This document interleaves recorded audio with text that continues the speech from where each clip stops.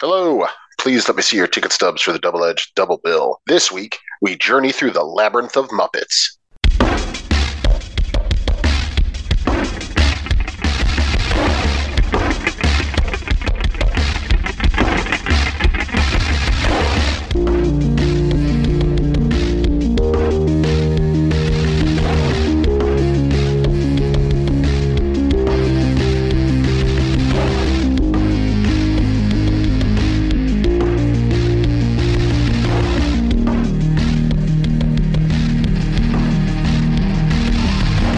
Each week, Adam Thomas and Thomas Mariani come to the table to discuss the randomly selected yin and yang of a double feature. Then, both will have to pick a number between 1 and 10 in order to seal their fates for the next episode. One will have 2 good movies, the other 2 bad ones. Let the chaos begin. I am Adam Thomas, and someday you'll find me, the Rainbow Connection. And I am Thomas Mariani, and this all just sounds familiar, vaguely familiar. Yeah.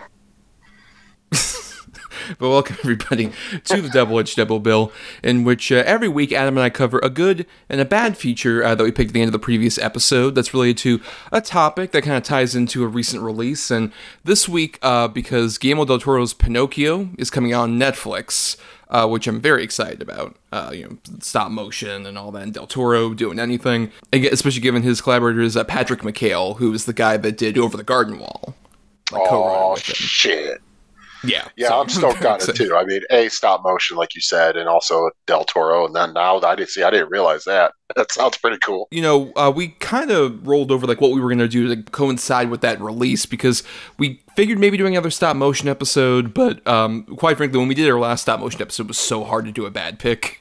So we were just kind of pulling our hair out. And then maybe we figured another Del Toro episode we kind of contemplated, but then we kind of narrowed down on this. And by we, I mean I made this executive decision, because if you know me, you know I love everything related to this particular topic, because Pinocchio is produced by, along with Netflix, the Henson Company.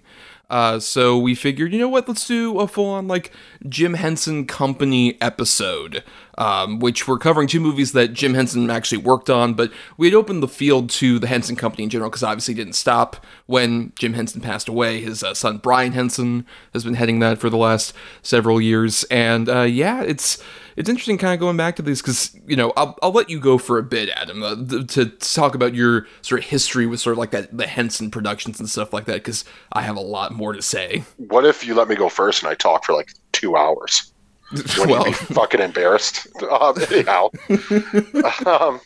I grew up with the Henson Company. I grew up with the Muppets and, all that stuff. I absolutely loved the Muppets. One of my favorite movies growing up was The Great Muppet Caper. Now, I still really like it. Obviously, as I got older, I prefer the original more, but that doesn't mean that Great Muppet Caper isn't good. But yeah, I mean, the Muppets have been a mainstay since my childhood, and I still look forward to, checking out the new stuff. Even that short-lived NBC show, which wasn't very good, but it was still fun to watch. Oh my God, it's the Muppets on screen. It's just, the Muppets are badass, dude. I fucking love them. Now, go ahead and your diatribe. I'm going to take a nap. You're gonna do your taxes. You're gonna do a couple of chores you've been putting off for a bit. But yeah, I can still remember one of my first sort of interests in, after, I always loved movies since I was a kid, but one of the first times I remember learning about sort of the process of filmmaking was picking up a Jim Henson biography when I was I want to say in 3rd grade.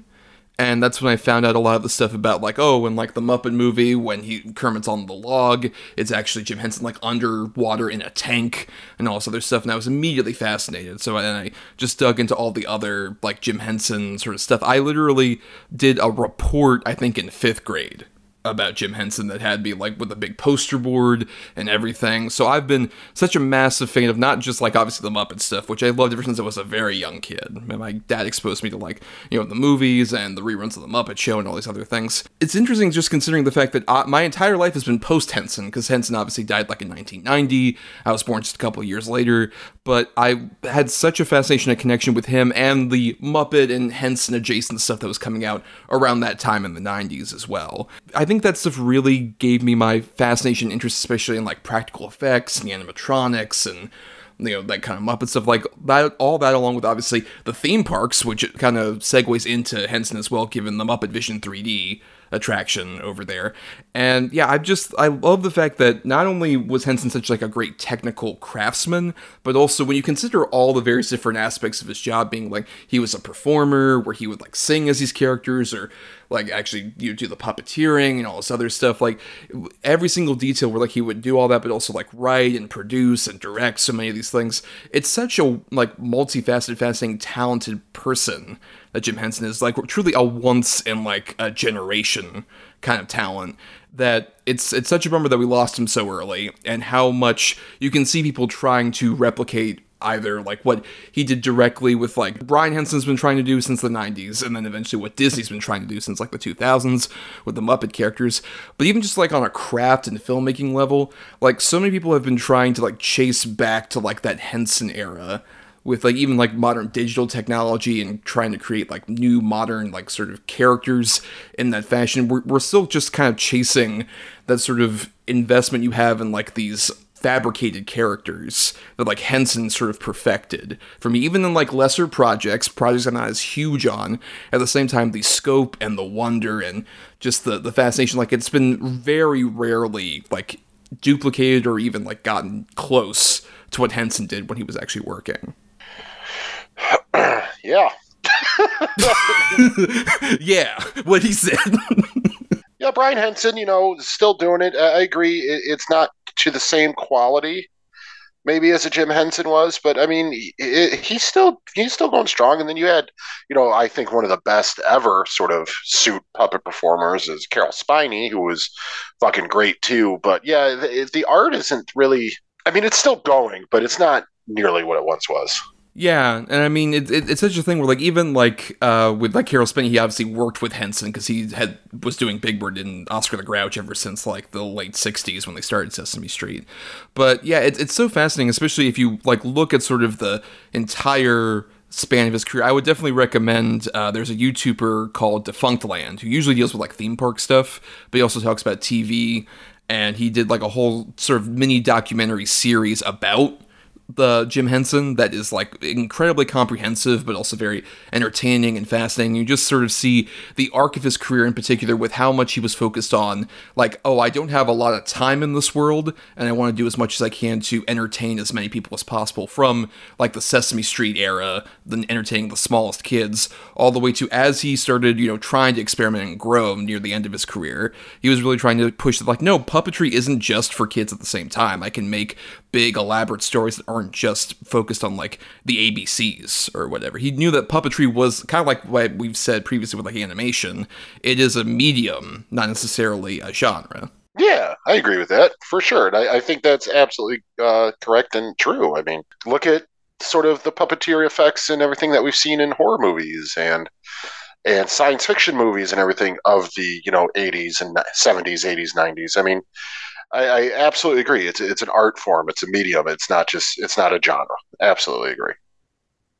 Yes, and we'll be talking about two interesting sides of that. We'll be talking about the two features we picked at the end of our previous episode, where we'll first focus on the good pick, which I had, which was the original Muppet movie from 1979, and then we'll go into your bad pick, Adam, the highly controversial bad pick of Labyrinth. I know everybody out there, don't throw tomatoes at him yet. Let him give a chance to explain later in the show. But we'll get into all that in a bit. First, though, let's focus on the Muppet movie. Now available from Jim Henson Video. Hollywood, the pot of gold at the rainbow's end. Hey, we're all going to Hollywood. You want to come with us? Hollywood! It's time to grab your pack, stick out your thumb, and hitch a ride for the adventure of your life. Hey, wait for me! It's Jim Henson's The Muppet Movie. Moving right along. Footloose and fancy free. There's Fozzie at the wheel. A bear in his natural habitat. A Studebaker. Kermit guiding the way. Turn left if you come to a fork in the road. Fork in the road. I don't believe that. And a roadside distraction named Miss Piggy. Wow. Hogging the spotlight. Now it's all aboard. Everybody on to Hollywood! As as the Muppets hit the jackpot. They're the standard rich and famous contract for Kermit the Frog and Company. And now Hollywood will never be the same. Stand by. Here we go. Now you can own the Muppet movie on video cassette. So, the Muppet movie came out June 22nd, 1979. Directed, we should note, by a man named James Frawley, who was, British TV director. He had worked with, the Monkees and stuff like that. And he was brought in to direct this. He's one of the only examples of, an outsider directing a Muppet project. Because he Henson tended to keep things, kind of in-house with certain, directors. Even if he wasn't directing, you'd have, people like Peter Harris, who did a lot of the Muppet Show and stuff like that. But they wanted to get Frawley because this was their first experiment with doing, a full-on feature film, especially in real locations, with these Muppet characters that weren't on a TV set or in on a talk show set whenever they bring the Muppets out there. Yeah, the Muppet movie is one of those sort of big massive pillars of everybody's childhood ever since 1979, where it's just everybody loves this movie. It's sort of considered the pinnacle of the various different Muppet movies. Would you generally agree with that, Adam, that the Muppet movie is the height of the Muppets in cinema? Yeah, I mean, absolutely. There's the sequels. I'd say at least the second and third one are really great, and they kind of start deteriorating from there. But yeah, the first one is just an absolute perfect movie. It really is a work of art. It's just absolutely a staple of, I'd say, everybody from, like you said, 79 to maybe 90 of their childhood. I mean, it's such just a perfect movie. I fucking hate it. 0 out of 5. Wait till he talks about Labyrinth, everybody.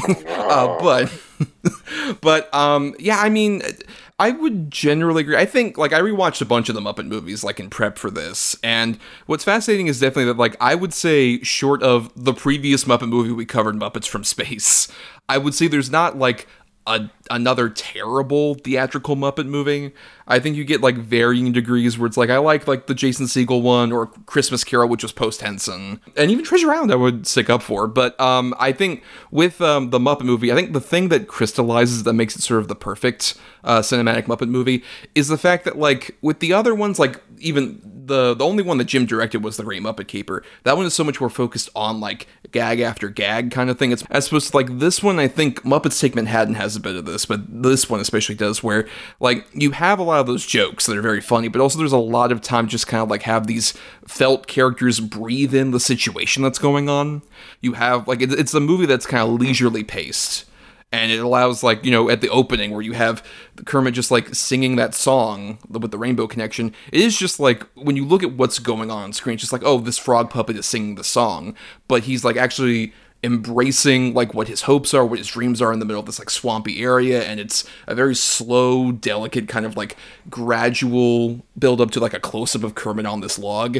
And you think of, all the technical stuff that's going on there. Like I literally said, Jim Henson is underneath in that water tank, doing the puppeteering for Kermit. It's amazing. But the movie doesn't treat it like that. It just treats it here is this character living in the moment and trying to think about where he can go from here and get out of this little swamp area and get to Hollywood. It's absolutely wonderful. And I mean, the song, obviously it was nominated for an Oscar and everything, but it is a beautiful song. It's so cute and sweet and sort of sets the tone for Kermit, especially his personality and what Kermit is. And this is one of those type of movies where the celebrity cameos are fun.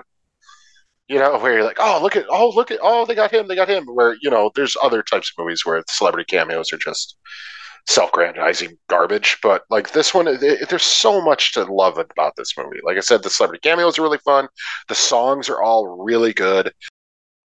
A credit to Paul Williams and Kenny Asher, who wrote all the songs. Amazing. Paul Williams is the fucking piano player in Sleazo. That illustrious Fozzie Bear. Yeah. But, it's just the songs are great. All the character interactions are great. There's running gags throughout the whole thing that really work and pay off. It's so expertly done for such a silly concept that these random, basically, puppets all go to Hollywood to become movie stars and create a movie and all this. And you're following this, and it's such a ridiculous idea. That's what I've always loved the Muppets, that humans treat them as just it's normal. And they don't, for the most part. There's always occasionally a character who's oh my God, what?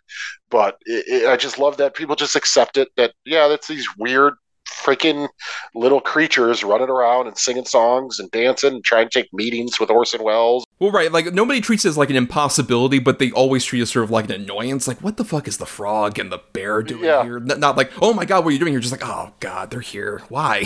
Why? We're not inviting you in here. Right, exactly. Beautiful, cute, controlled chaos, the whole movie. And it's such a just masterpiece and insane that it's just that good. It is that good. Wait, I think it also helps that, like, you mentioned something with, like, you know, the celebrity cameos and all this. I think what helps all of this is the fact that the actual initial shot we get is of, like, Sadler and Waldorf going into the studio, and it's like, oh, they're screening this. Like, this whole thing is a fictional movie within the universe of, like, the Muppets that we know. That little detail, which is like serves as like a fun sort of like a meta narrative thing, also kind of serves to like allow you to suspend your disbelief when like we fully break the fourth wall. We're just like, oh, this isn't like the exact true story. It's, to quote Kermit, like sort of approximately how the Muppets got together. So it's like, oh, this is their version of their story. And I think that makes it a lot more fun when you do end up getting like the very big breaking the fourth wall gags. I think this movie like introduced me to like aspects like that, like breaking the fourth wall, or to any of these celebrity cast people. Like all these cameos, I had no idea who the fuck any of these people were when I saw this at like 5. Like, no way I knew any of these people, but then, like, this is my introduction to so many of these people, like James Coburn, or, like, all the Mel Brooks people, like Mel Brooks himself, Madeline Kahn, Cloris Leachman, Elliot Gould, all these people popping up. Who would you say is your favorite of the celebrity cameos, by the way? If it's not Steve Martin... I mean, yeah, that's kind of a given. I think we would both say Steve Martin, but if there's a second place, because you can't beat fucking just, like, ugh, excellent choice. Yeah, you're right. I really like Cloris Leachman. And, you know, I don't know. Milton Berle's fun. Mm-hmm. I think it's probably Milton Berle if I can't do Steve Martin. I mean, I gotta say, like, it's probably Orson Welles for me. Because it's such, like... You know, because it's Orson Welles, right. Well, it's not just lunacy. That. It's not... I mean, but even when I was a kid, like, I didn't know who Orson Welles was. I'm just like, who's that big guy? I don't know who that is. But just the way that he looks at the Muppets is very confused for a second, then he's just like, prepare the standard rich and famous contract for Kermit the Frog and Company. Like, he delivers that with gravitas, and it's like you're given a contract of like a fucking bear and a pig and a frog and everything else, but he treats it with the utmost seriousness. I know, and I made the joke while watching it, you know, this time with my wife and daughter. Like, I love that this group of freaking, you know, creatures and animals walk into this guy, big, like, studio head mogul's office, and he's superimposing, and then he gives them a budget and the rights and all this stuff to make that movie entirely by themselves. Like, there's no other studio involvement. I just think it's so funny. Well, yeah, and it has a bit of, like, a real-life element to it, because he's playing Lou Lord, who is an approximation of a guy named Lou Grade, who was the guy that gave Henson the ability to make The Muppet Show in England. He was, like, a big British producer guy, who just was like, you know what? I like what you're doing.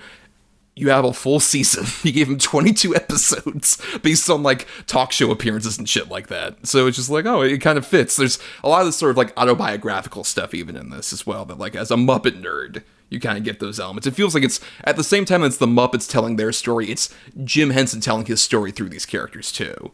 Because it's about, like, oh, picking up all these people along the way, like he kind of did with, like, Fozzie Bear, Frank Oz, or, like, Richard Hahn, Scooter, all these different Muppet performers that he picked up along the way and, you know, made a part of his crew. Right, exactly. It's just, it's so fucking great. I mean, you know, and also, I just want to talk to you. My favorite sort of thing that always has stuck with me ever since I was a little kid, and it might be my favorite running joke in movie history, is Sweetums. I absolutely love it. You know, you want to come with us? We're going to Hollywood. Hollywood! It runs away, you know. It just, wait, I want to go to Hollywood. And the whole movie is chasing him on foot. And then it just pays off at the very end. It's so fucking funny to me. It always has been. And I love the Sweetums costume. I mean, and the head. It's so fucking funny and cute and just works on every level. I just, that and Animal taking the pill and growing to giant size.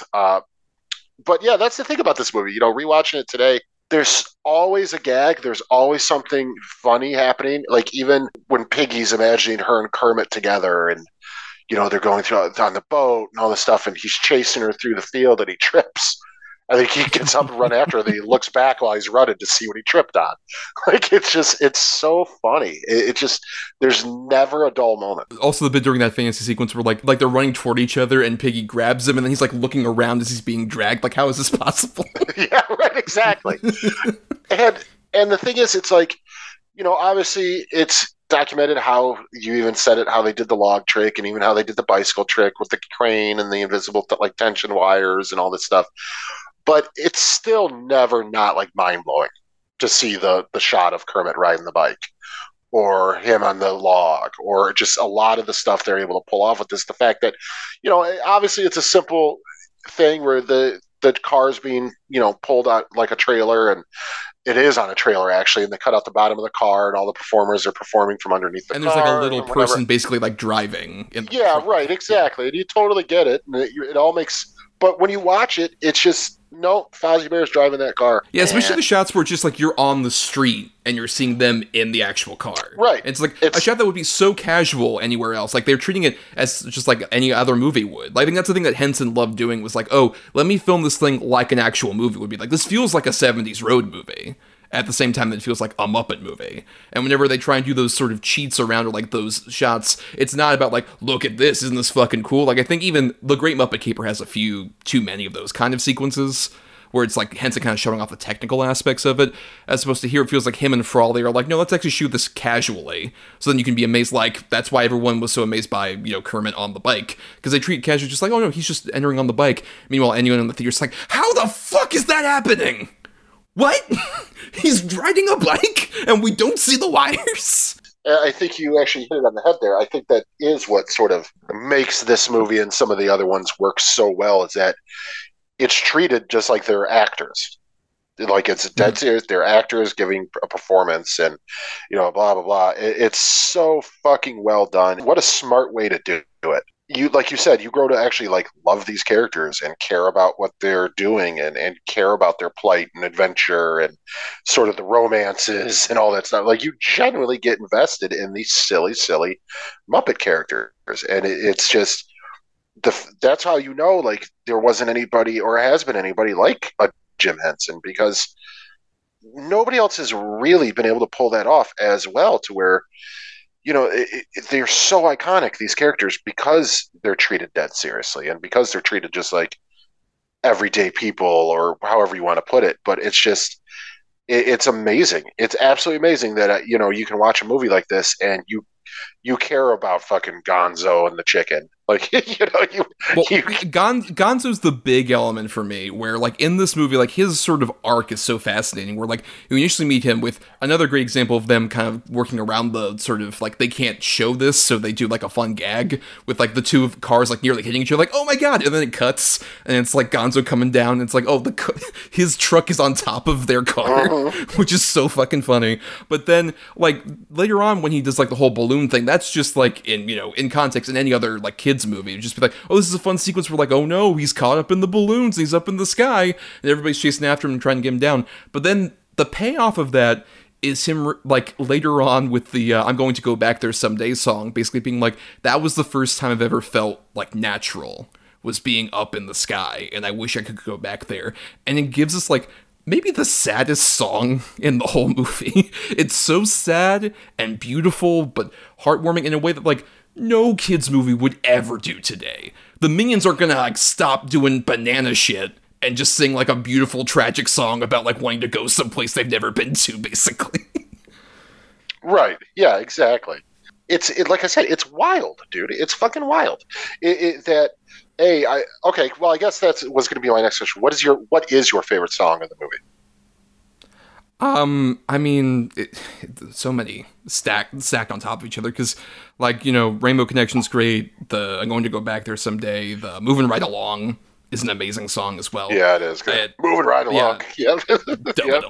Yes. But I think I would have to say I'm going to go back there someday, if nothing else, because, like, in the song, like, something that's, like, not in any of, like, the digital or physical releases of it that I love is when Fozzie and Piggy join in.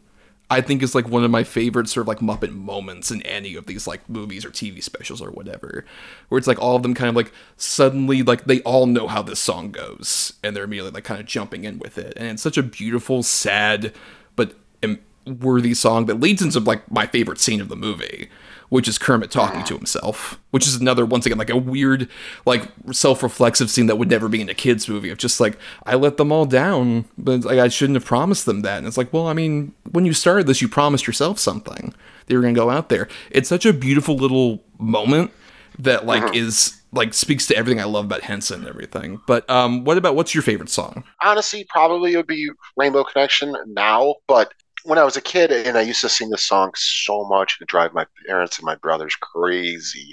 But it's Can You Picture That? Yeah, the Electric Mayhem. We haven't talked much about them.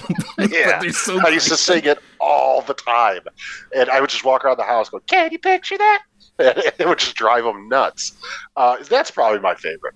I mean, I get it, because, like, that's a great sort of, like, nonsense song. That makes no sense whatsoever.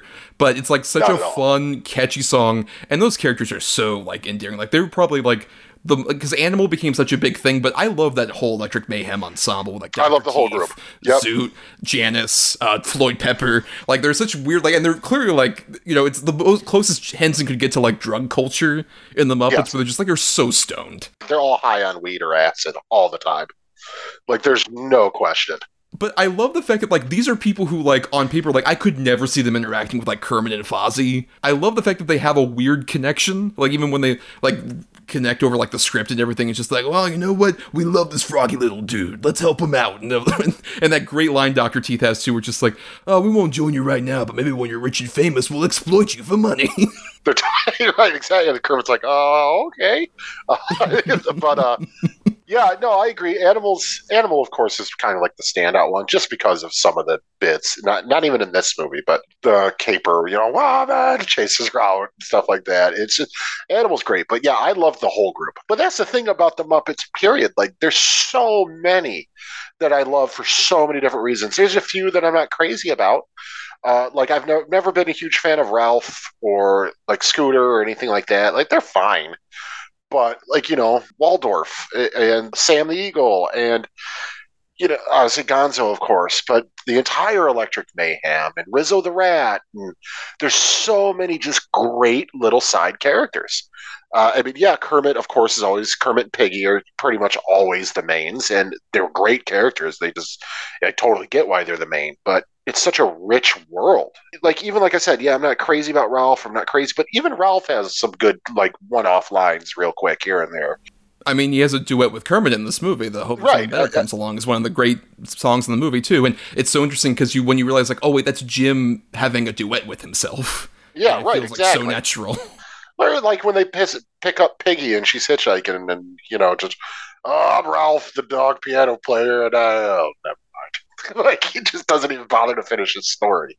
Like, it's just... My favorite bit of Piggy is in this movie, which is after, like, her big karate sequence where she gets rid of, like, Mel Brooks and all his cronies and stuff. Yep. And then she gets the call from her agent. And then she just hangs up the phone and looks at Kermit and says, goodbye, and then she leaves. Yep. Is like my favorite bit of Piggy, and it's such a great example of like a big thing that like makes all these characters work so well is like all these performers at this time had so honed their ability to like be these characters after like 3 seasons of the Muppet Show and even before that, like specials and stuff.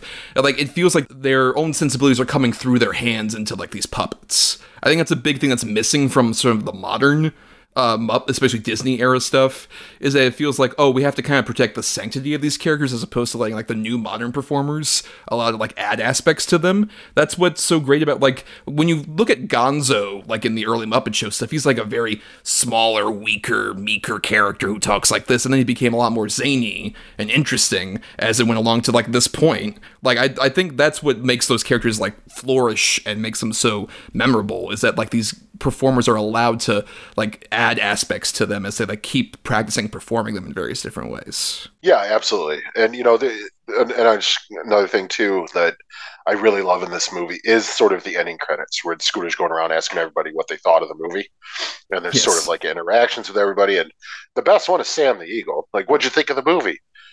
It was sick and weird. It's so fucking stupid. It's such a one-off funny line. There's something so endearing about this movie. Like, even like I said, I love it. Me and my wife and my daughter watch it. My 7-year-old daughter watch it, and she just loved the whole thing. Sat there glued to it. When it's over, she's like, "That was so cute. Oh, how cute!" Like, can we watch more? And I was like, too late. But like, yeah, we'll watch more. Maybe tomorrow we'll watch the second one and then the third one and just keep going. But yeah, it's such a unique, cool thing that these type of movies don't last a long time, or you don't see them often, to where they have such staying power and can be enjoyed by just every generation for the most part. Like, my parents liked this movie. I like this movie. My kid likes this movie, and God willing, her kid will like this movie. It's if she has one. But it's just movies that are this good and this genuine and this expertly crafted just don't come around too often.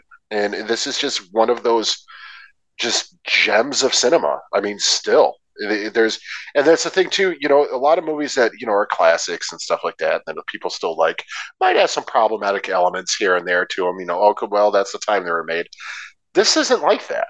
This is one that you don't have to, explain to some, a younger kid while you're watching, like, oh, times were different then, or anything like that. It's not in here. This is just an expertly written, crafted, fun road movie. It's just, I can't say enough about it. Yeah, and I think a big aspect of that, I think, is also just like the way that these sort of Muppet characters interact with like all the various different humans. Like, we haven't mentioned him for some reason, but the sort of main human character we get throughout most of this is Charles Durning as our villain Doc Hopper, who's amazing. All the way from like the moment you see him in like the sort of white Southern gentleman get up to, I love him the moment that awful commercial starts for the Frog Legs restaurant. He opens the mouth. He's like, "Hi, I'm Doc Hopper."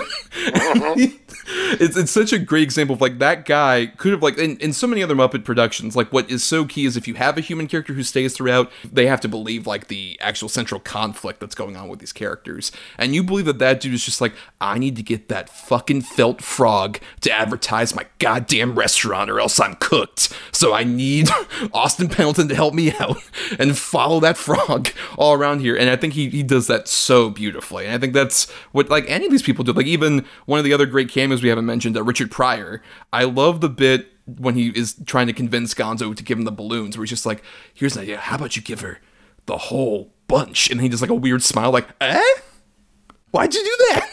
Like, it helps sell the fact that it's just like, oh, these people are sincerely believing that like these little things are real. And I think that translates to anyone else who's watching. We're just like, if those humans can believe that they're real, I can believe that. Even I think that's what helped even when I was a little kid. I'm sure your daughter also had this, where it's just like, oh, these guys just like exist in normal reality, and that allows us to endear us to them further. Right, exactly. I don't think there was one question of like, how are they doing this, or who's doing the voices, or there was not one time. And, every other thing we watch, she'll ask, how do they do that? Who's doing this? Who's playing under the mask? If we watch a superhero movie or something, she wants to know more about it. Not once with this. Not one time did she need any more information. She just went exactly with it. Like, yep, these are real characters. And, I didn't even think about it. But yeah. Wow, that's fucking wild. Because my kid is super inquisitive when it comes to movies and stuff. But yeah, this one, she was just on board. Yeah, and like it goes all the way down to like we'll start wrapping up because we have an old another movie to talk about. But the finale of this movie is like one of the best endings for a movie in general. One of the great examples of like, making a movie kind of like, let's get the whole gang together, finally get our shot to make this movie. And I just love that like it's all this build up and like all the props and all the sets are being built and everything's put together. And then within like 30 seconds it falls apart just massively, but it's fine because they're just like, well, we're here doing this still and we make mistakes, but we can keep on going, leading to that amazing shot where just like the rainbow comes in and you get 250 puppets. Yeah. It's one of like, it's genuine like movie magic in a way that like that term gets used a lot, but it's like, this is genuine like a movie magic trick that you're able to like buy into this enough to where you see that giant shot and like all the rainbow like imagery and stuff like that. And you're like, yeah, that 100%, there is no fakery to that. Those puppets are actually there and it all feels so real. I agree. But yeah, I guess, Adam, any other final thoughts, stray things you want to mention about the Muppet movie before we continue? Just this is one of those, 5-star, 10-star, A-plus movies that, I mean, I can't really think of one person that would watch this and be like, it was all right. I mean, it's a perfect movie. It's beautiful. It's sweet. It's funnier than hell. And it's generally just super engaging. I just absolutely love this movie. Yeah, I totally agree that like it's perfect movie, so stellar. It feels like the sort of first big, massive like cinematic achievement for Henson and his company. And it's like I said, it like does so much like get you invested in these characters. And if you know any other stuff, like if you're a fucking dork like I am about like Jim Henson and his legacy, you can see so much of like these autobiographical elements that are in there. But at the same time, if you're still a kid, it still works even on that level. Where it's just like, this is a fun movie about a bunch of cute animals that are made of felt that are like going around saying funny things and want to achieve their dream. It's a beautiful little like thing that works for. It's a real sort of like all ages movie, a true family film that the entire family can enjoy. And, you know, parents won't get sick of it, or kids won't be bored by the adult jokes. It just all works beautifully together. And even though as someone who like loves all sorts of Muppet stuff, if you follow my Letterboxd, I like log so much like random Jim Henson Muppet related shit. This is still the pinnacle, without a doubt. And it might never get to that point again, but at the same time, I'm glad at least we have this, that everybody can still watch it so many years down the line. But now, let's get into our alleged bad feature, Labyrinth. TriStar Pictures announces the collaboration of three extraordinary talents. Jim Henson, creator of The Muppets and Dark Crystal. Where you go with a head like that? George Lucas, creator of the Star Wars saga.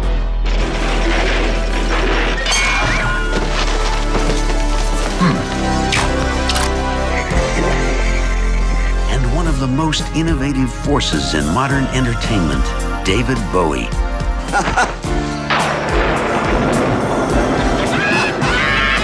Together, they will take you into a dazzling world of fantasy and adventure.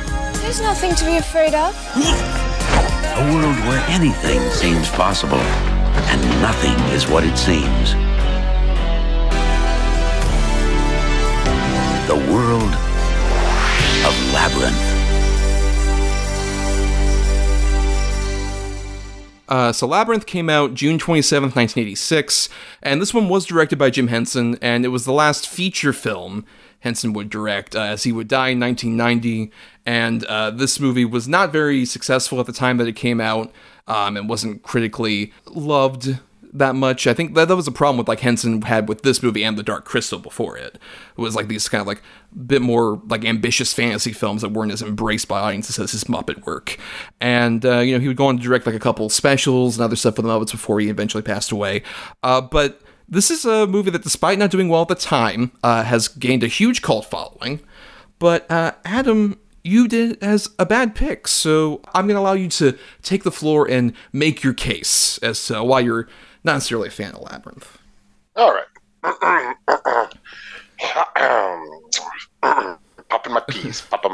Small amount of Drink your mint julep, just like, oh, Your Honor, if I may. If I may declare. You know, the thing is, all right. This is just, again, my opinion, and if people don't like it, it's fine. It's my opinion. It doesn't matter. You don't have to like it. All right, so, you know, Jennifer Connelly, I'll give her a break. She's, you know, a young girl in her early teens in this and all that, but, I mean, she's just so wooden for me, and I'm not particularly fond of the character either. I think she's just a kind of a brat ass. I don't really care for the music. I know that's travesty. It's David Bowie, but I don't like the music in this. David Bowie's fun. I'll give it that. I do like a lot of the puppet design and things like that, but over and all, the movie is just fucking boring, man. And like I said, if I can't get behind a lead character that you're supposed to follow, I mean, even lead characters who are brats or snotty or whatever, you know, those exist in movies, and some of those are movies I like. But coupled with the bad acting, coupled with just the overall cheesiness of it all, it just doesn't work for me. These type of movies rarely ever work for me. These like young 80s young kid fantasy movies. Like, I'm not even crazy about like the Never Ending Story or, Dark Crystal or this or most of those. It's not a genre that I've ever really been hugely a fan of. And I couldn't really explain to you why. It's just not for me. Um, I get why people like it so much. I completely understand. I mean, David Bowie is captivating. The puppets are great. I mean, the Ludo character alone is fucking amazing. Um, and no, no. I mean, I can sympathize in that, like you mentioned, the Dark Crystal, which I would not categorize as like young fantasy necessarily as much, because that's just like a whole different other. It's almost like an experimental film, basically. The Dark Crystal is, and I think I feel that way a bit more about like the Dark Crystal with in terms of like the story lags a lot more, because it feels like we're so focused on the craft we forget about sort of like the characters in the story. But I think I like Labyrinth a bit more because, especially I think upon this watch, I gained a bit more of an appreciation of just the fact that, like, at the same time that it is like a young kid fantasy movie of the 80s, this one is dealing with a lot more sort of like themes about like her being like at that cusp between childhood and full on like adulthood. And I think it's like wrestling a bit more, especially for Henson. It's focusing a lot more on like sort of at the same time they're like these little puppets or whatever. There's a whole like sexual awakening element of it that also has a completely different factor. I didn't realize until this watch where there was a point where they go through, like, before she actually goes into the labyrinth, and there's a shot of, like, her room, Sarah's room, and you see all the different, like, there's, like, an approximation of, like, the various different characters we're going to see later, and there's one thing that's, like, a clipboard, where you see, like, a bunch of newspaper clippings that are cut out of Sarah's mother, who is, I guess, in what is revealed in those newspaper clippings, and you kind of see, like, bits and pieces of it there, is that she is an actress who ran off with another actor instead of her father, and that's why they're divorced and she's not in the picture.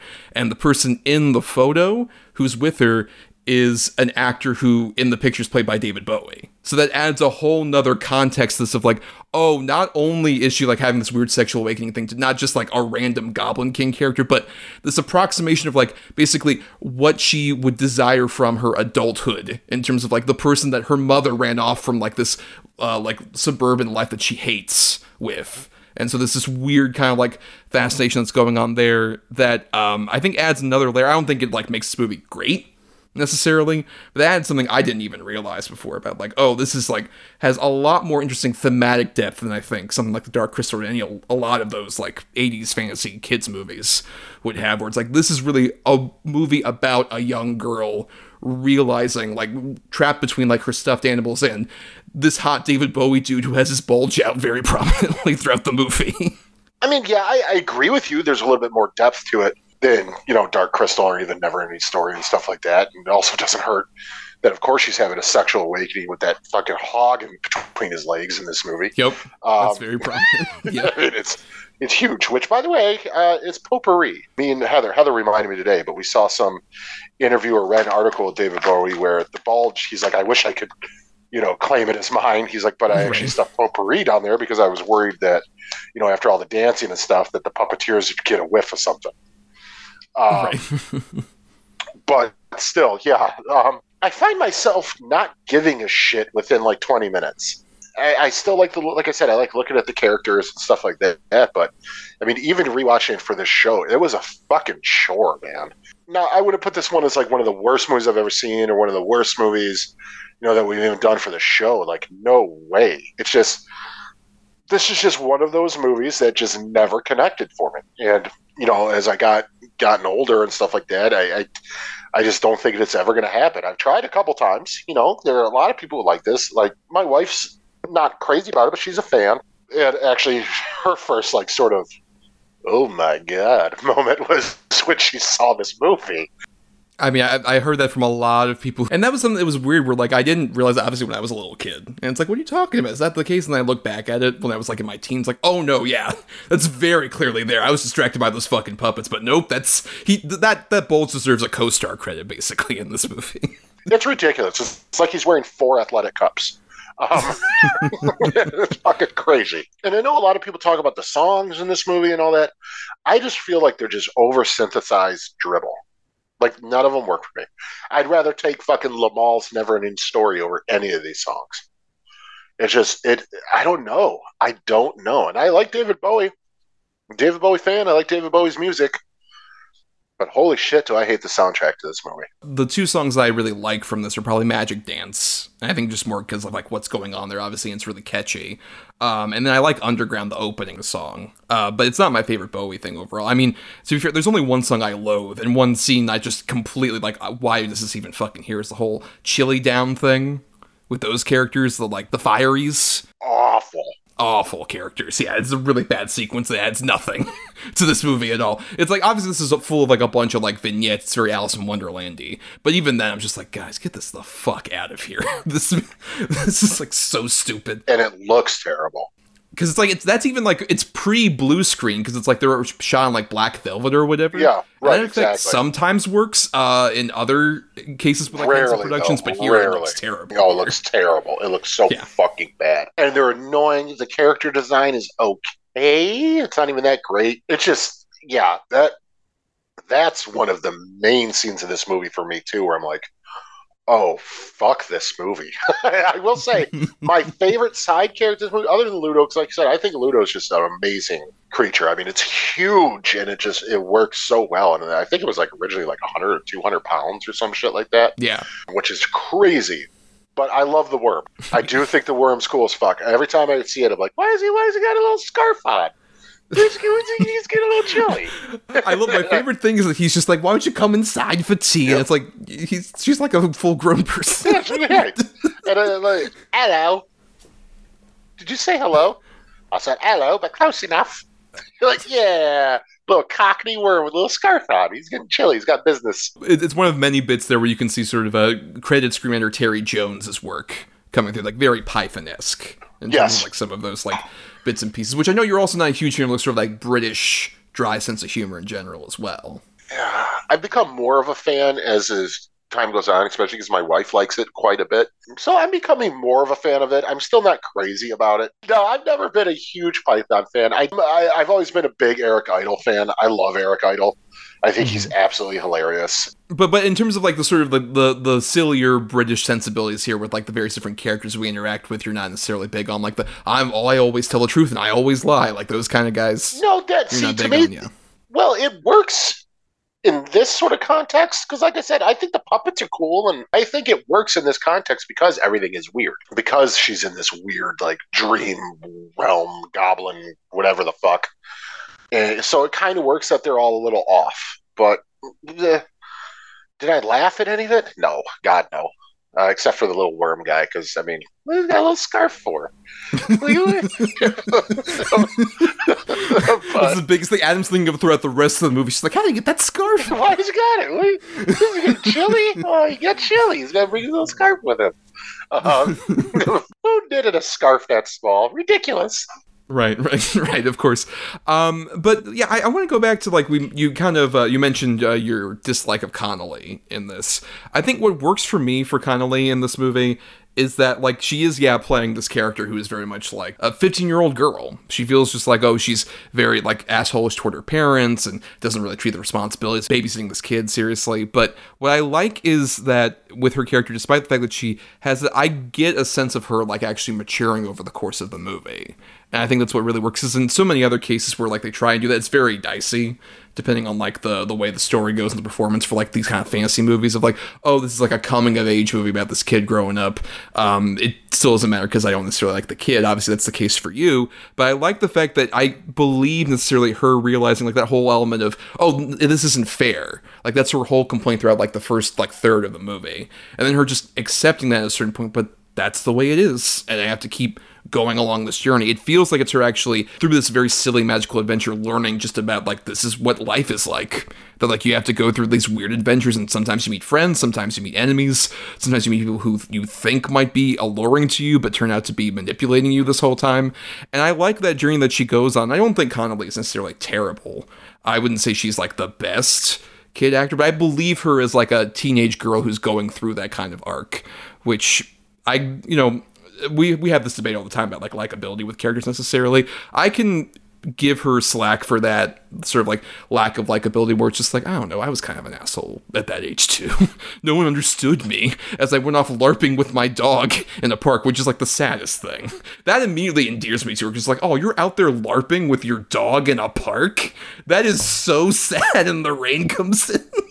Immediately I'm just like, oh, this girl has like no friends whatsoever. I just feel so much empathy for her as she finds friends in the form of weird imaginary characters. Yeah, I mean, it is pretty sad, like, for sure. So they're just coming up weird of like a fucking Renaissance fair dress. Talking about goblins and mazes with her stupid dog. Like, it is pretty fucked. Yeah, I mean, nah. It doesn't work shit for me at all. Like, obviously she is a fucking teenager in real life and blah blah, but so I believe that she's a teenager. I do believe that. But you don't believe that arc necessarily to her growing and maturing. No, I don't. I mean, I think that's intended. I think that's the intention of the filmmakers and what they're trying to do.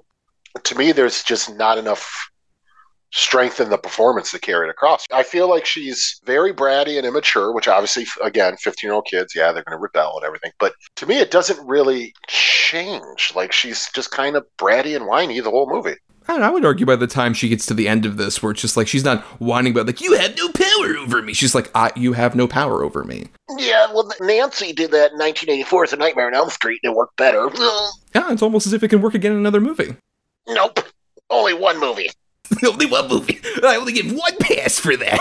But I don't know. Yeah, I think like it's helped, obviously, I think, by like her scenes with Bowie, where Bowie is just like this weird, like, obviously this kind of fits like his whole like pop star persona of just being, I'm a weird, magical, enigmatic character who's coming in and trying to get you to like basically become my queen, essentially. Like, he has the initial facade of like, oh, I'm gonna kidnap your baby brother, and then you're gonna like try and get him. But throughout the entire thing, he keeps coming back just like, maybe you should just stop doing this quest, just embrace your fate, which is me. That's what you need to do, just embrace who I am. And I can see that allure coming off of Connolly throughout the whole movie at the same time, where it's just like, oh man, this weird guy has kidnapped my brother, I have to get my brother, but also he looks like kind of like my dream man, and this is weird, and I'm feeling a lot of weird feelings. I think I feel that like off the chemistry between the two of them as well. And you said you liked Bowie a bit more in this, right? Yeah, man, Bowie's fucking really good in this. I mean, he's fucking captivating. Like, I don't know if it's the bulge in the crotch or the paint on his eyes, but you just want to watch this fucking guy.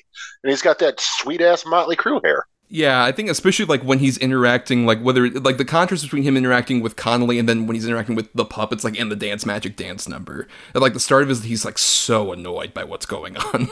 Or just like, oh, you guys are like doing whatever, fine. Like, how about we all shut up and we sing my song? That's how we're gonna do. Like, I love that kind of shows off also that aspect of like what Connolly is sort of allegedly tempted by is this guy who like feels like he's mature and mysterious and fascinating, but in his free time he's hanging out with a bunch of fucking goblins who he's just like, oh, I hate all of you, now let's dance. Like, that's his idea of maturity. Is doing that, like being a king of goblins is like, you're all gonna dance with me now. It's like, oh, you're just a big kid at the same time. And I think that also kind of helps with that arc, because it's her kind of realizing like, oh no, this whole like fantasy facade thing is still infantilizing me at the same time. We would both be like grown adult children together, and there wouldn't be actually any kind of growth or progression. You'd still try and keep me here with stuff like the that whole sequence with like the weird bag lady who's just like, oh yes, here's your toys, here's this, here's your... Yeah, I was going to bring that up actually. Heather was telling me, my wife, that part freaked her out as a kid. And watching it, you know, that is still probably one of the most effective scenes of the movie. This creepy little bag lady who's, you know, basically a hoarder turning her into a hoarder. Like, it's crazy and it's creepy, and then the puppet for that is really fucking creepy and weird looking. So I would say that's probably the most effective part, but I'm so bored. Yeah, I don't know. I don't find any of that like boring, because I think it has like that thematic resonance at the same time, where like I think that's a big thing is like obviously with Henson directing this one. This feels the closest to like a lot of his experimental shorts he would do in like the 60s, like Timepiece and other stuff like that, where there's a lot of the weird surreal imagery, like the whole MC Escher sequence of them like walking around and like Bowie like literally going over like that one edge onto like where she is on the platform and stuff like that. It feels the most kind of like weird and bizarre and experimental. Even like the whole like as the world turns round sequence where like she's basically like drugged with this peach and then goes into like a weird Eyes Wide Shut party that Bowie is at. he's at an Eyes Wide Shut party with all those goblins. I mean, that's what it is. It looks a lot like that. They have like fucking masks and shit. Like, I was just waiting for her to say Fidelio.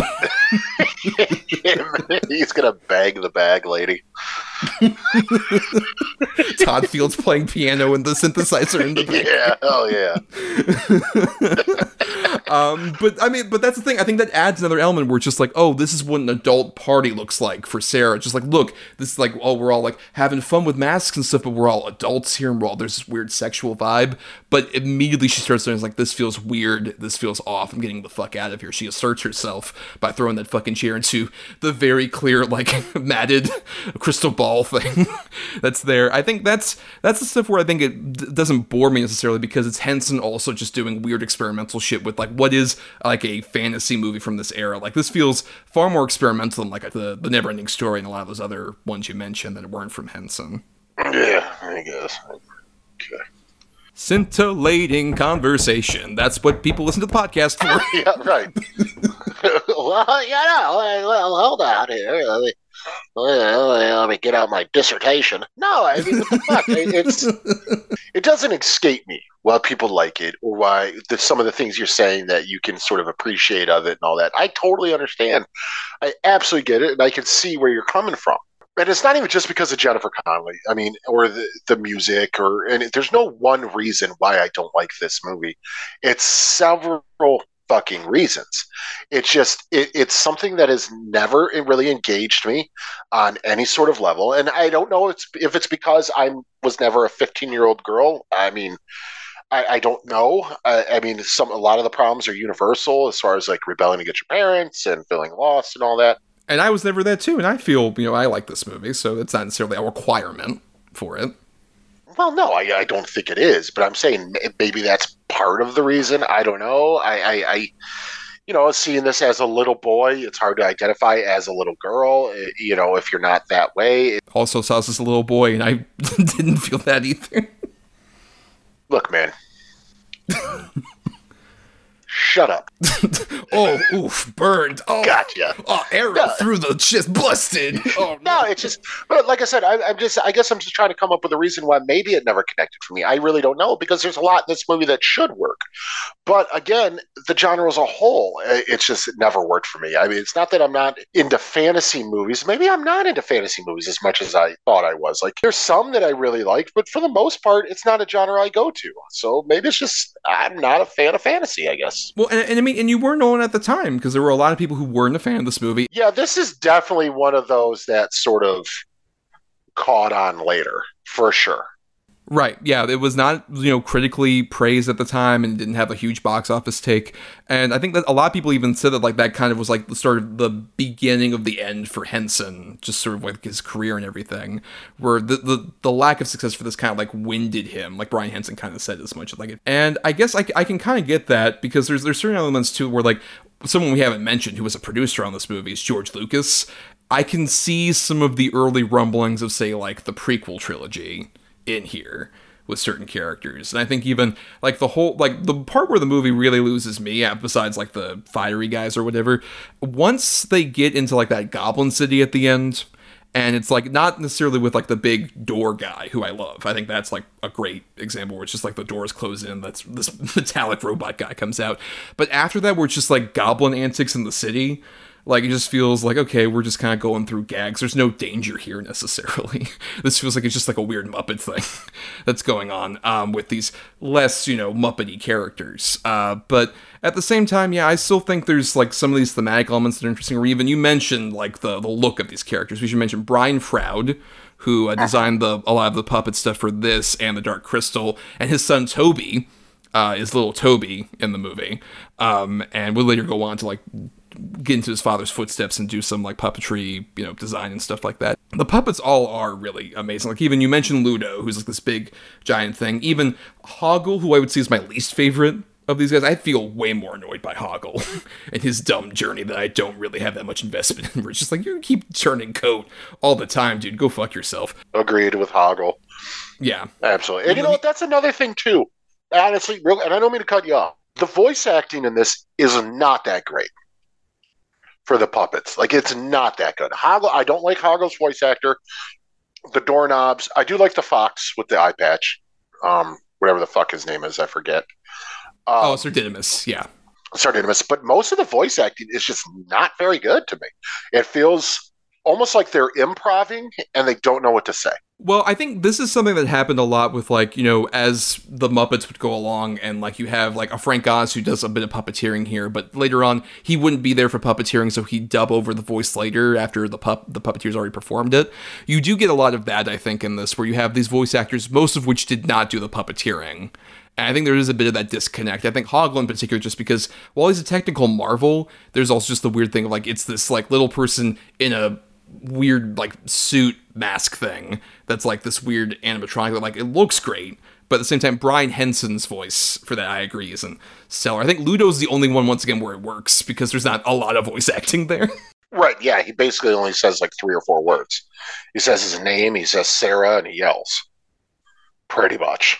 But yeah, that's probably another thing, like I said, that's probably another thing that really sort of took the movie down a notch for me, too. Is it does sound like, now that you mentioned it, I never thought of that, but it does sound like all overdubbed. Right, and then it even doesn't just quite work with, like, the way the performer's doing it. Like, I would love to hear the scratch track, basically, with these actual puppeteers doing voices. Right. Yeah. I can agree with that necessarily. But still, I want to ask before, like, we start getting to final thoughts and stuff. Well, I mean, you mentioned earlier, like, the worm is your favorite. Like, the sort of side characters and stuff. Is there any other one you would want to shout out of, like, these other different puppet creatures? Well, like I said, I think Ludo is just an achievement. He's fucking great looking. I like a lot of the goblins, especially the scene where she's first in her room and like talking, "Oh, I wish," and they're like, "Yes, yes," and there's that big dumb one with the horns, right? And the one who's just like, "I wish that the goblins would come and take her away." What's so complicated about this? Right, exactly. So I mean, there's a lot of cool character designs, and you know what? You're dead ass on about the George Lucas influence here, and those creatures, the thing we don't like with those fucking creatures. Yeah, the fiery guys. Yeah, they're all Salacious Crumb. Right. Yeah. I mean, it just And it feels like maybe Lucas was on set just there, like, I could maybe make this work with like a guy with like rabbit ears and stuff. I think that could work. Although maybe a Binks of some sort. Waving his hand at a random grip. You will bring me a Diet Coke. Yes, Mr. Lucas, I'm your assistant. That's what I do. Yeah, sure, man. You will do it. You'll get me a Diet Coke. I mean, I would say in terms of like the other side people, I love the look of the wise man, who is the guy that has like the little bird on his head. Yeah, that guy's great. I forgot about that guy. He's awesome. Right. Who's puppeteered by Frank Oz, like that, and also the bird hat is just like, it's so interesting being your hat this whole time. But yeah, I mean, there's them. I like the knockers as well. I think they're like funny characters. I like the puppeteering that's going on with them. Yeah, I would say like there isn't necessarily a bad design in the bunch. So I would agree that I don't think all the characters necessarily that consistent compared to or as endearing as any other like Henson production necessarily.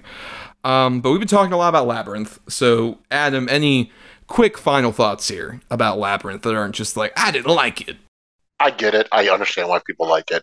And I think a lot of it has to do with sort of the David Bowie of it all and things like that and the high fantasy. And I know this is one that really, like, young girls really go to, and obviously boys too, with Thomas.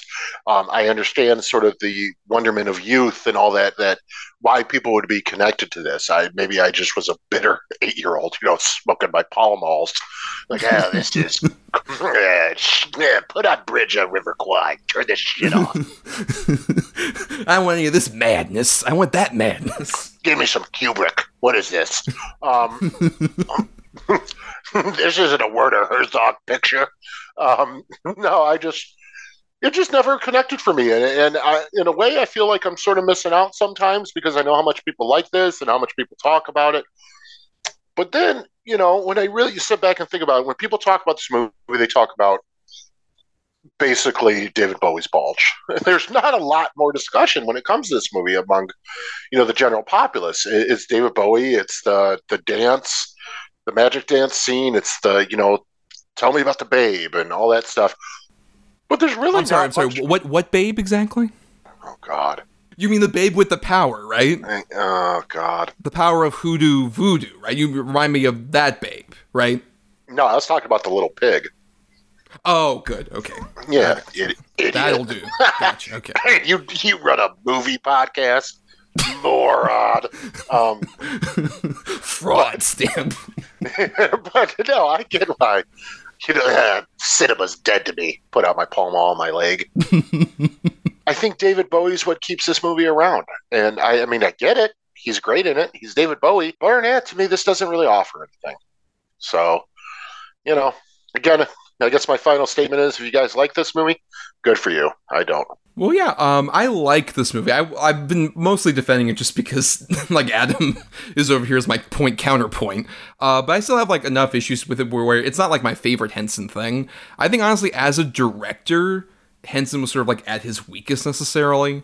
I think he worked so much better as like a writer, producer, performer kind of element of it, because when he kind of was in the director's chair, I think in the case of The Dark Crystal or even The Great Muppet Caper, both movies I like, they still feel kind of like we're focusing a bit too much on the technical craft, and this movie I think kind of suffers for that as well a bit. But at the same time, I think there's enough thematic resonance stuff that makes it, especially when I was a kid, I just oh, this is fun puppets and whatever, and it's fantasy, and there's this weird man here who apparently has a bulge that I'm not going to notice for another decade or so. But now it feels just a lot more interesting as I've grown older. It's oh, okay, this story about being on that cusp of growing up and realizing that well, I could go for this version of what being a grown-up is, but that's not really that grown-up at the same time, and kind of coming to terms with a lesson that I think Henson tried to portray in a lot of his work of just well, you do have to put away childish things to a certain degree, but you don't have to put them away forever. They can still exist somehow in your mind, and they can still sort of proliferate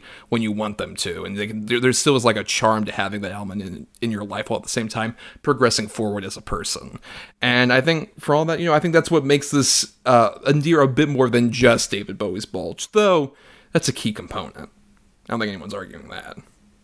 No, you can't argue it. And it's one of those things, once you've seen it, you will never unsee it. You cannot watch this movie and not check it out. You can't. No. You really can't. Especially when there's so many sequences of just puppets at that height level. At crotch level. Near 100%. Yeah. The bit where Hog was begging to him, just no, please, master. Just you're literally right in front of you. Yep, full on dick. Right there. Well, not full-on dick. That'd be a completely different movie. But still, no. Yeah, it's right there. There's a version of that that's probably out there on the internet for you to peruse. But that's the Labyrinth or some bullshit. The Labyrinth? Yes! That's it. That's absolutely it.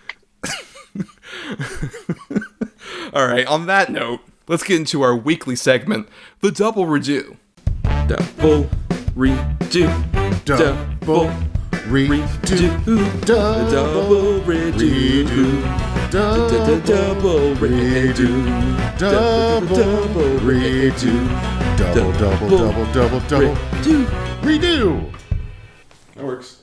So the Double Redo is a segment that Adam and I do every week, in which we talk about a good and a bad feature that that is related to the topic in question. So we say hey, here's something we'd recommend related to the topic, and here's something we would recommend you steer clear of instead of watching. And so for Henson, I'm going first here, and I am starting off with, this is breaking a bit of protocol for me. This isn't the first time someone's recommended something that isn't technically a movie on the show, because Adam has recommended previously, it was for Regina King, you recommended Watchmen. So I'm going to break a bit of that protocol here and recommend a TV show, but it kind of fits in the same parameters because it is a one-season TV show. It wasn't a miniseries, unfortunately. This was planned to be a larger, bigger series that just never progressed forward. I am recommending the Netflix series The Dark Crystal: Age of Resistance, which I kind of mentioned earlier. The Dark Crystal, which Henson did like after Muppet Caper, but before Labyrinth, is not my favorite of his works. I love and respect a lot of like the craft that's going on there and creating a whole world and doing it without humans, just puppets and everything. I think there's a lot of technical craft stuff that's fascinating, but it's kind of dull. That's the one I would describe as far more dull of a movie necessarily. But what I love about The Dark Crystal Age of Resistance, which came out in 2019 on Netflix and is sort of a prequel that takes place several decades before the original Dark Crystal movie came out, is it takes a lot of the elements of the world, because this is also all puppets, no humans involved, all directed by Louis Leterrier, and has a massive cast as well in here. That includes like Taron Egerton, Anya Taylor-Joy, Natalie Emmanuel, and then like Simon Pegg and Jason Isaacs when you get into the Skeksis voice actors. Basically, what this does, I think, is it takes a lot of the elements of that original movie and it expands them in not just like a sort of story form, but also really gets you to embrace like the characters and the actual plot beats that are going on here. This is basically about like how in the Dark Crystal universe, the Skeksis, who are these like big bird creatures, have been ruling over this fantasy world for a while, and this is the point where basically one of the Gelfling, who are like the smaller creatures, discovers that the Skeksis have like sinister intent, and he starts to question them as leaders, and it becomes a story about, as it mentions, like an age of resistance uprising. And I think it's a really fascinating sort of like fantasy war drama that's building up with these like puppet characters. And I think the characters are much more engrossing. The performances are a lot better. I think this is a better example of sort of like puppeteering and like overdubbing with celebrity voice cast. It works pretty well. Like I would say my favorite in particular, Simon Pegg plays the Chamberlain, who, if you've seen the original movie, is the Skeksis who goes like, and has like the weird like red coat on and stuff like that. And he embraces like sort of that slimy sort of like manipulating element like amongst the Skeksis and the Gelfling so well. And it's like, looks gorgeous. It has like so many great sort of world building elements. It's a bummer that like obviously it got canceled because it was too fucking expensive for like this like very niche sort of subject matter. But at the same time, there is like so much fascination and craft that's going on. While at the same time, I got invested in like all these Gelfling characters and the sort of interplay between the Skeksis and a lot of this other stuff. I think it's like a fascinating show that, like, the first season, while it does obviously like leave open stuff to a season 2 that'll never happen, at the same time, like, it has enough of a story to where by the end, I mostly at least felt like it was a satisfying like end to the season, and like at least a lot of the bigger arcs are wrapped up. While it's a shame that like it can't progress forward, but I think it takes what that sort of original movie did and improves upon it in a way that I think Henson would have enjoyed if he had lived to see it necessarily. I think it's one of the better sort of post Henson's death productions that production company has done in quite a while. And I would also recommend the Calling of the Crystal, or The Crystal is Calling, I forget which one, but it's the making of documentary that's on Netflix. It's like right after you watch the series, watch that documentary. It is fascinating to see just how much like this massive, the most expensive like puppet production, I think, in recent memory. It's just like how much work went into it in like designing every single element, the sets and the characters and everything. It's a fascinating production, and I would recommend it, especially if you like elements of the Dark Crystal but wish to kind of improved some of the story and character elements. This series I think is great for you. And then briefly, My Bad is a movie, and some may say like, oh, this feels like you're kind of punching down, Thomas, to like hate on a movie that's aimed at 6-year-olds, basically. But My Bad feature is The Adventures of Elmo in Grouchland, which is the second of the Sesame Street movies. And I would say that for that one, while it is obviously aimed at like a much younger audience, at the same time, like, in comparison to the other movie, which put a pin in, because I think someone else here will be talking about the other Sesame Street movie in a moment, this one I feel talks down to kids a lot more, and it feels like it's also this weird thing where it's like it's Elmo going into like Oscar the Grouch's trash can and going to Grouchland, which is full of like grouchy characters, obviously, and there's like Mandy Patinkin plays like a human villain, and that one it feels so much more like they are talking down to their audience, because there's a lot more of just sort of like, oh, kids aren't entertained by this, so we're going to have the characters like interact with them, or even like at a certain point there's a lot more like 90s cynical jokes in here, like Big Bird tries to sing the ABCs and all the Grouch is like, oh, that's so, get us out of here, this is so terrible. And it's like, I don't know, it feels like a weirdly cynical Sesame Street movie, which is a bummer because Sesame Street at its core is like a fun, like earnest thing about just like all these various Muppet-y kind of creatures teaching kids and also having their fun little adventures. And I think you can do that in, as we'll talk about, I think in a bit, in cinematic form. But I don't think Elmo in Grouchland does a very good job of that. And I think just because a movie is aimed at little kids doesn't mean that like you can't respect that audience. And I feel like it's kind of talking down to them a lot more than it is actually meeting them on their level. All right, so I only seen like the first 2 or 3 episodes of the Dark Crystal show, but I will say, without liking the movie, I was pretty engaged by the show. I forget why I didn't finish it. Probably just like personal stuff going on or whatever. But I mean, I had a similar thing where like I only watched the first couple of episodes when it originally came out, and I just actually went through it like in the last week. So that's something I might want to go back to. But I do remember really liking it. I remember thinking it looked fucking amazing. And I did like a lot of the acting and voice actors a lot. So that's something I might want to go back to for sure. And then Elmo and Grouchland, I have, of course, seen.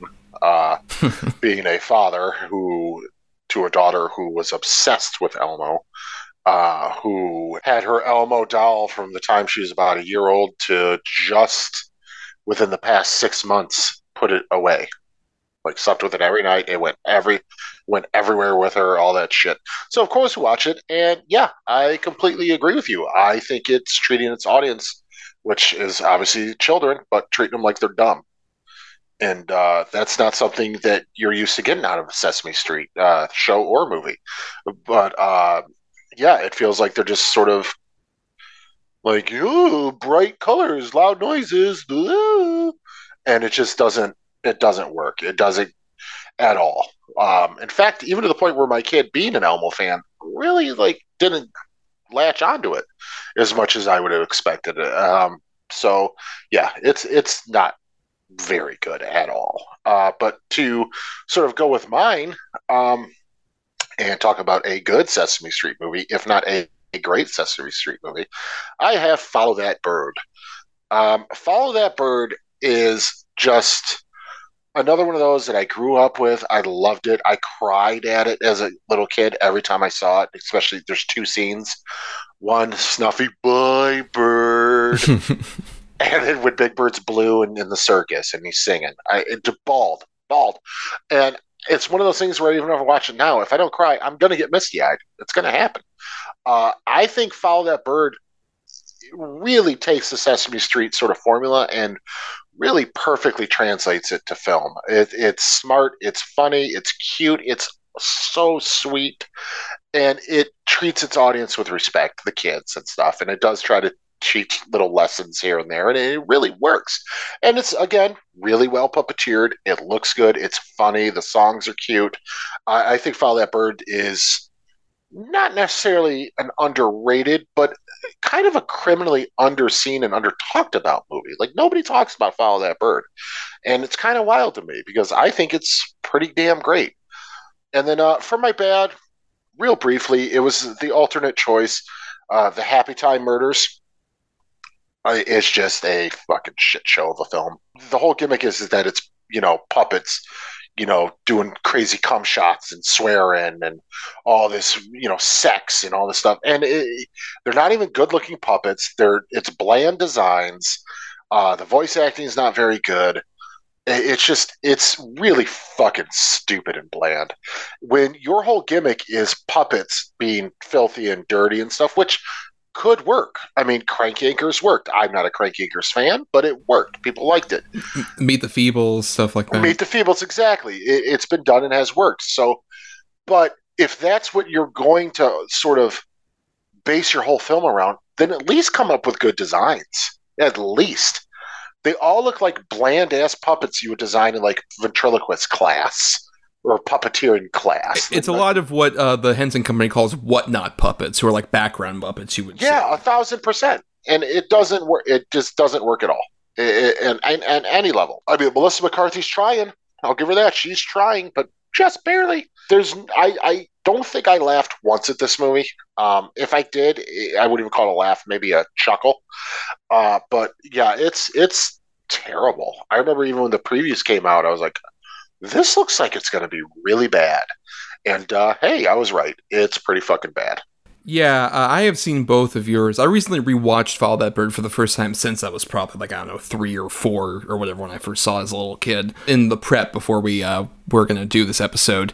And I agree with you, like, obviously the Bluebird song has been kind of like what is pointed to a lot. It's kind of like the sad moment of that movie. But even before that, like with the Snuffleupagus thing, or even the scene where like Big Bird is actually like leaving to go with a family, like that feels like it touches like on a primal thing that you felt as a kid whenever, like, if you moved away from your home or like a friend of yours moved away, and that weird first time you get that sad emotion, just like, I'm not going to see this person again, potentially. And especially when it's Big Bird, the most innocent, cute, adorable, giant bird puppet you've ever seen, you feel all that emotion swelling up when you add it. But at the same time, there's still a lot of other funny stuff, like Dave Thomas and Joe Flattery as the villains who run the evil carnival are so funny, like dim-witted, like perfect kind of like Sesame Street villains where they're kind of nasty, but at the same time they're very funny while all this is going on. And a lot of great cameos from people like Chevy Chase, John Candy, a lot of fun, like, people popping up in there as well. And also it looks very good. Like when you actually see Sesame Street in cinematic form, it looks like, oh wow, this feels like a real street as much as it can be compared to like the sets you would see on the show. It feels like, oh, this is like, they actually expanded to make it look like a little town, which like works really well for it. And then Happy Time Murders is like one of the most disappointing films of like the last 20 years for me. Because like that movie, I followed its production a lot because I was a Henson dork. I would read Muppet Wiki and I would hear about like, oh, the production, like it was going to star Cameron Diaz at a certain point, and then it moved on to like, I think Elizabeth Banks, and then she moved on to like a smaller role, and like Katherine Heigl even. And any of those choices I think would have been much better than like McCarthy, who I genuinely like as a comedic persona in theory, but the problem is, like, from what I've heard, it's kind of like on the down low, a lot of like her and her husband Ben Falcone, who like makes all the bad Melissa McCarthy movies, they kind of took over that movie when she signed on, and I think that shows very sadly. It feels like it's kind of like, oh, let's just really embrace the gimmick of just like, oh, the puppets are gonna come and all this other stuff, and it's gonna be like wacky and raunchy and silly, and it's like, this should have just been like a fun, like, maybe slightly harder edged Roger Rabbit with puppets, but instead this is just like, it's abysmally unfunny and just like a real waste of talented performers. Like during the credits, they have like oh, here's the behind the scenes of how we made this and all the work that went into it, and that just makes me feel so much sadder that all this time and effort that goes in like an average Muppet movie is spent on this like nothing burger of a movie. Yeah, it's fucking terrible. But let's repeat our titles for everybody out there, in case you missed them. My good pick was the 1-season, 10-episode series on Netflix, The Dark Crystal: Age of Resistance. And my bad pick was the film The Adventures of Elmo in Grouchland. And my good pick was Follow That Bird, and my bad pick was The Happy Time Murders. Yes, and we'll be wrapping up the show here, but stay tuned to the very end as we're going to be picking our titles for next week. So stay tuned for that. But we want to thank some people first, like Chris Oliver for the intro and outro music used for our show. Listen to more of his music at chrisoliver.bandcamp.com. Thanks to Christian Thorlally for the artwork for our show. Follow him at Night of Water, that's night with a K, _of_water. On various socials for all his great artworks. And also thanks to our Patreon supporters over at patreon.com/DEDBpod, where for just $1 a month, you all get to listen to bonus podcasts we put out every month, and also you get to vote in polls for individual topics or movies that we cover. And this week that we're putting this episode out, you'll be able to pick between Adam's 2 bad picks for our upcoming 2022 wrap-up episode. That'll be the first episode of 2023, where we'll be going back and looking at movies that came out in the year of 2022. And Adam, they have to choose between The King's Daughter and Moonfall, right? Those are your choices? Those are the choices. I'm not looking forward to watching either, but I'm definitely sort of interested in both. I mean, I'll say this much. I have seen Moonfall, and there's a lot to talk about in Moonfall. It's very, very bizarrely bad. But at the same time, I am fascinated by The King's Daughter. If you all don't know, this is a movie that was supposed to come out like in 2015, and it's been in like weird production delays for a while, and it's apparently about like Pierce Brosnan plays King Louis the 15th. He has to kidnap like a mermaid to try and like steal its life force or something, and his daughter has to save the mermaid. It's like, what? That's some dumb shit. I don't even know. Yeah, I'm very curious to actually see that. But, whichever, Moonfall or that, whatever the patrons choose, we will cover. And if you, like I said, contribute $1 a month, you get to vote in a poll like that and help us choose which of those bad picks we'll be covering on that episode. But for more of us, find us on Instagram, Twitter, and Facebook at DEDBpod. And you can also send emails to us for larger feedback over at doubleedgedoublebill@gmail.com. And you can find me on Twitter and Letterboxd at NotTheWho's and I also do some writing on marianithomas.wordpress.com and at film-cred.com. And you can find me on Letterboxd at Schwandson, SCHWANDTSON, or on Instagram at Atom or Adam. That's ATOM_OR_ADAM. Yes, and for more of us, in terms of our audio antics, subscribe or follow us over on places like Apple Podcasts, Stitcher, or wherever you get your podcasts out there. If you're listening on Talk Film Society on that huge feed, why not listen to all the other great shows on there? Plenty of fun ones. And you can also dig into our archives and our Podbean main feed for several episodes before we even join Talk Film Society. And nothing else, if you can't contribute to the Patreon, we get it. Money can be tight sometimes. The totally free way to help us out is to rate, review, or share the show around on your socials. It gets us more visibility out there. That gives us the rainbow connection to the lovers, the dreamers, and you out there. And especially after that endorsement, I mean, how can you not do it? If you don't do it, you're awful people. Yeah, Kermit's crying, just like, why didn't they share their show? Yep. Kermit, loyal listener. Kermit's dead now. You guys did that. I changed voices one too many times. You motherfuckers. Oh, well, on that note, Adam, it's time we did our picking for next week's episode. As we do at the end of every episode, Adam and I each, have switch off on the quality of good or bad, and we have 2 movies of that specific quality for the topic in question, and so we assign numbers between 1 and 10 for them, and the other person will pick a number between 1 and 10, and be like, okay, I'm going to pick number 6, and the other person will say, okay, that's closest to my choice at number 8, which is blank movie. So that ends up getting us our good and our bad feature. But there is the Godfather rule, which Adam still has a veto in his back pocket that he can use, just one single veto that he has to use before our next anniversary in May. He's been holding on to it. If he hears one of my 2 bad choices, and he's like, you know what? I don't want to cover that movie. He can say, actually, I'll take the cannoli, unless we have to go with whatever other choice is there. And we'll see if that happens for the bad choices I have for our next topic, which will be Sigourney Weaver. We've been wanting to do this episode for a while. We're big Sigourney Weaver fans. We love her as an actress. And we're doing this in honor of Adam's most anticipated movie of all time, Avatar: The Way of Water. God. Which, hey, if it doesn't make like $2 billion, it's not going to break even. So, fuck that movie. And you were the one ticket James Cameron was hoping for. That's been mentioned in all these interviews he's been doing. Like, come on, I'm so big successful, but please, Adam, please see my movie, please. Look, Titanic was huge. I'm king of the world. I love underwater filming now. I've changed the game. But this fucking asshole, Adam Thomas in Michigan, like, I'm after his $8. Well, you're not going to get it, Jim. You fuck.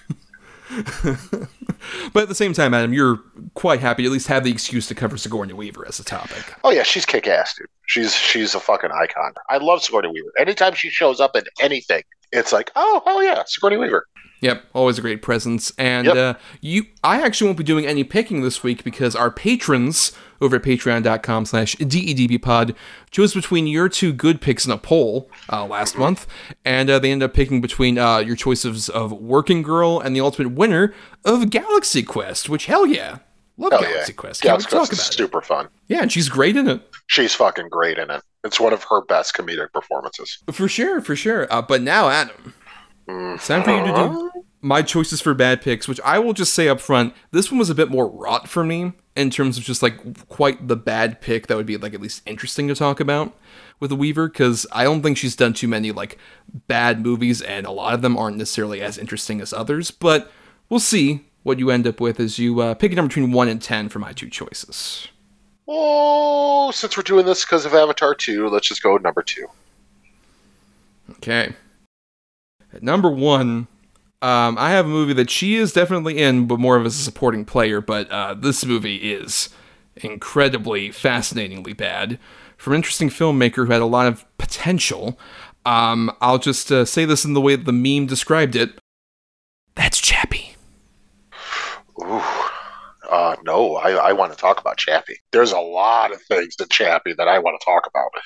No, Yes. I will not be taking the call.